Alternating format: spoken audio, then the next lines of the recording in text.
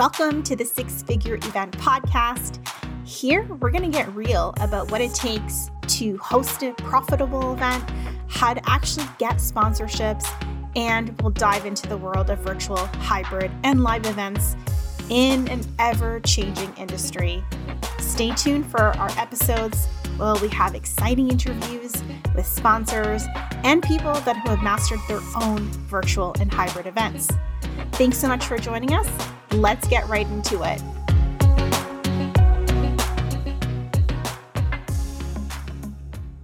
Hi, everyone. It's time to chat about hybrid events. I'm super excited about today's episode. I think I probably say that about all episodes, but it's time to embrace hybrid events. I love hybrid events. I love everything about them. I mean, I love events in general, but today we're going to talk about embracing the hybrid and what to do and what not to do. That is the question. Okay, I'm being silly, but realistically, there are so many moving pieces to a hybrid event. They could be huge problems if not planned correctly. So it's important to educate yourself and get up to speed. You don't want to go in and start planning an event where you don't know anything about how the two worlds will intersect into the middle. So the live and the virtual. What does it look like? We want to save you time. We want to save you energy. So let's get into it. Let's start taking some notes because, listen, figuring it out by yourself, not a cool thing to do in 2022. Googling it, I advised against it. So, hey, this is why you're here. All right. So step number one, you're going to consider your goals. You're going to consider your scope and you're going to write that strategy. Okay. Why are you hosting a hybrid event to begin with? I heard an answer recently on Clubhouse and she said, well, because it's trendy, because everybody's doing it. And I think this is the best way that I'm going to get money. Well, I hate to say it, but you're going to regret it. Hybrid events are hard work. It's essentially planning 2 events in one, or at least 1.5 events in one. Unless you have some clarity on exactly why you're hosting the event and what you want your ROI to look like, you're not going to make the most of your investment. So instead, identify what your ideal outcome looks like before you even begin planning. If it's reach, go ahead and invite everyone and their mother and get that brand out there. But if it's creating more intimate connections and networking, maybe host a micro event with a much smaller attendee scope and focus on the virtual. Every event is an investment. Okay, so for that investment to produce some sort of impact, you have to know what you want to get out of it and let that lead your plan. Don't just do it because it's trendy or because everybody is doing it. So consider your scope, create those goals, do a brain dump, create a strategy. Let's get on it. My point number 2 is don't expect everything to go perfectly, especially if it's your first time, right? You ever heard of Murphy's Law? It's the idea that if something can go wrong, it probably will. No matter how perfectly you plan your hybrid event, there are so many factors out of your control, especially from testing and COVID to tech. I mean, tech has a mind of its own. So there are many things out of our control as planners. The only thing you can do is have a plan B, and for your plan B, have a plan C.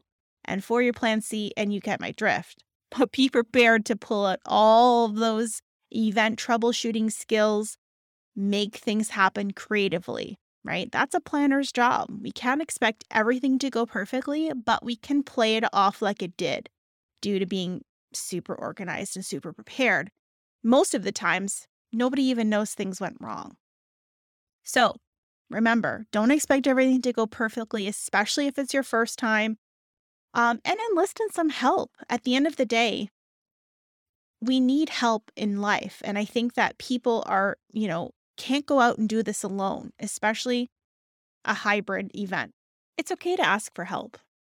Okay, so next thing that we want to look for and we want to do, so big do, DO, is provide some customized hybrid sponsorship opportunities.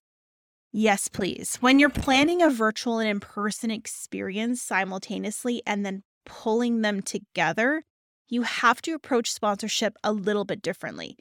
From the get go, you have to be crafting sponsorship opportunities that allow for customizable hybrid sponsorship opportunities. There's a lot of opportunities here, guys, but you can't know what is most important to your sponsors until you talk to them. So create a sponsorship media kit that includes a very versatile and captivating sponsorship opportunity with package options that include both virtual, in person, lots of customizable things that benefits the sponsor and you. That way you're able to capitalize on your event as a whole, make some money, create new connections, and you're going to impress those sponsors with your sponsorship knowledge. Okay, guys. So super important and sometimes overlooked. All right. Your next do not or don't is don't forget to create a plan to capture data.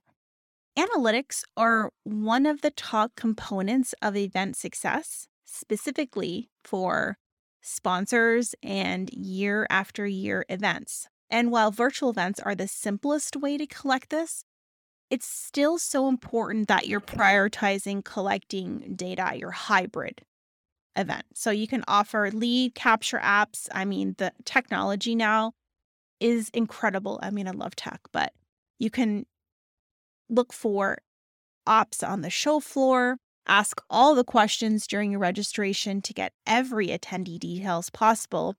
And you can create different registration forms for in-person and the virtual segments. So sometimes it may be complex, but it's your key to success to your future event strategies. Is again, very specific to sponsor data and understanding exactly what sponsors are looking for. And if you haven't read, our top tips for lead gen at hybrid events is over on the blog. So feel free to head on over to eventistrybyalicia.com. And I've got your lead gen at hybrid events and how you can get that amazing data. Our next big do is run tech checks, run those dress rehearsals always, all the time, over and over until you get it right. And it sounds really silly. Well, we're going to only plan one tech check, Alicia, one dress rehearsal. Look, the easiest way to run into problems on the day of your event is to not do a tech check or to only do one tech check. So block off the days prior to the event, run through every single session, transition, polls, your cues, etc. While you can't control the Wi-Fi going down for your at-home virtual presenters, you can be prepared with a backup plan. And you can run through that on your tech check day. You want to make sure everyone understands their role. Virtual speakers know how to work their technology, how both the virtual and the live in person intersect. And overall, it's just a great way to feel secure and ensure a positive attendee experience. The worst thing is that if the tech doesn't run correctly and you have issues and you don't have enough people to actually diagnose those issues, you're getting into a whole new can of worms. So please do your tech checks, do your dress rehearsals. My rule of thumb is to do a minimum of 2. And what the difference between a dress rehearsal and a tech check? Not much, it's just different verbiage, but you may want to do a separate tech check with your AV and your most internal team and do dress rehearsals and speaker presentation rehearsals with your speakers. And that way you're covering all your bases. For one particular show, which was very content heavy, it was a hybrid with our speakers on site. We actually ended up doing 6 dress rehearsals, which might seem excessive, but we had over 80 videos in a 4-hour time span with tons of presentation and content. So we were able to do a check, run it 6 times, get some muscle memory in, and the show actually went 100% perfectly because of that. We're going into our next don't.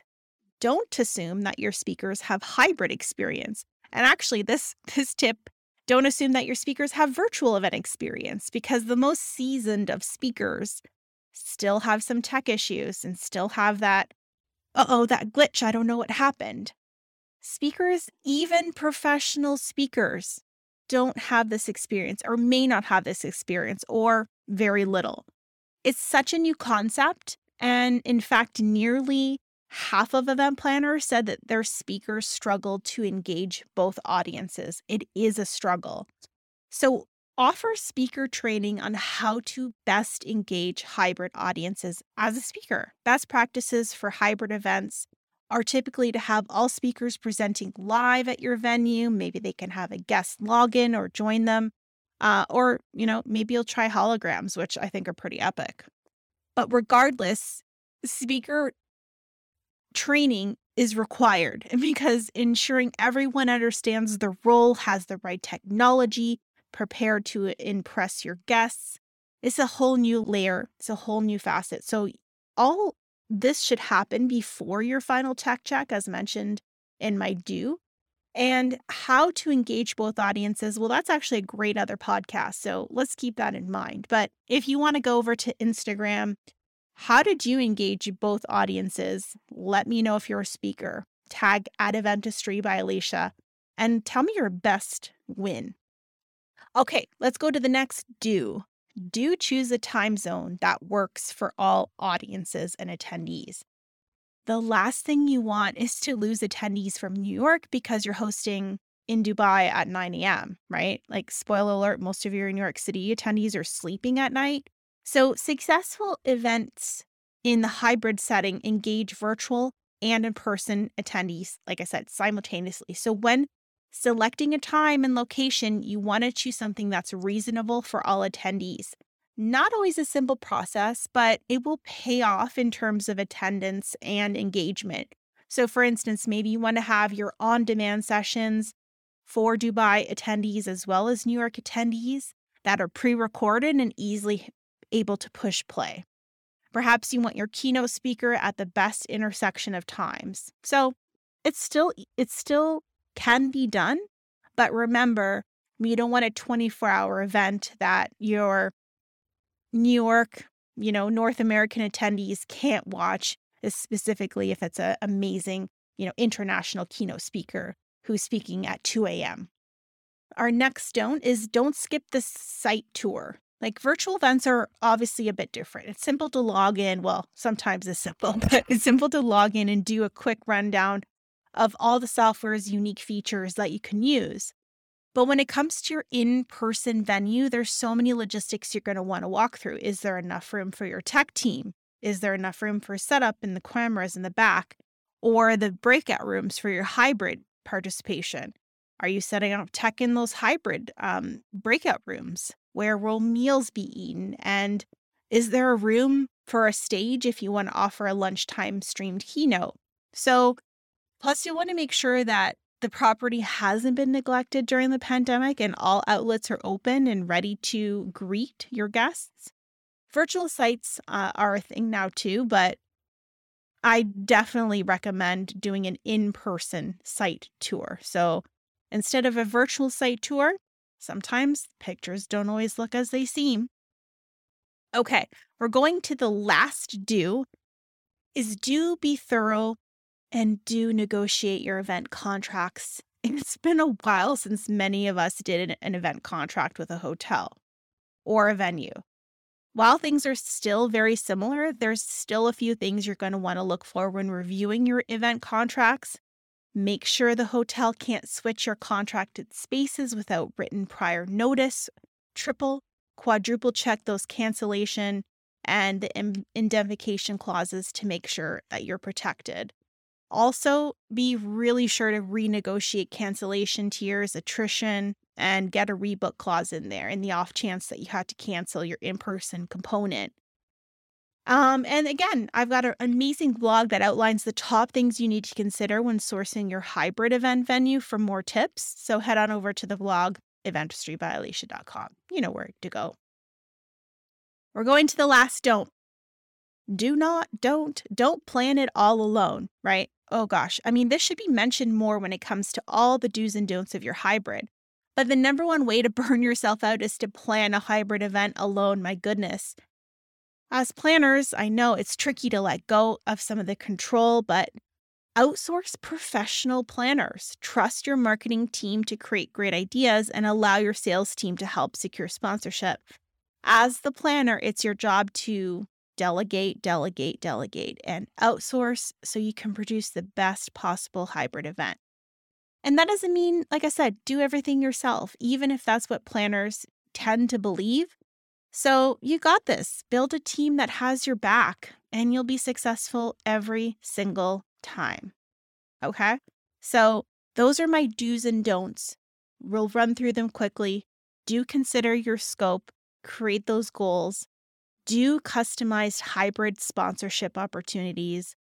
Do run those tech checks, please, and dress rehearsal, minimum, like 3-4 times. And do choose a time zone that works. Because guess what? I'm not getting up in the middle of the night. I'm not even getting up at 7 a.m. Don't, which is a little negative, but don't expect everything to go perfectly. Don't forget to create a plan to capture your data, both virtual and in site. Don't assume that your speakers have the hybrid event experience. And don't skip that site tour, right? Please don't. Request that in person. And the last tip, don't plan it all alone. Well, thanks so much for listening. And again, if you resonate with this content, feel free to go over to the Instagram at Eventistry by Alicia. Love to hear your do's and don'ts and your hybrid experiences. So until next time. You are a rock star for listening to today's episode, and I want to hear from you. Head on over to Instagram at Eventistry by Alicia. Give me a quick follow, and then slide into my DMs. God, I hate that term, but I'm going to say it anyway. Slide into my DMs and let me know what was the worst virtual event that you've ever been to. I'm going to do a next episode on this.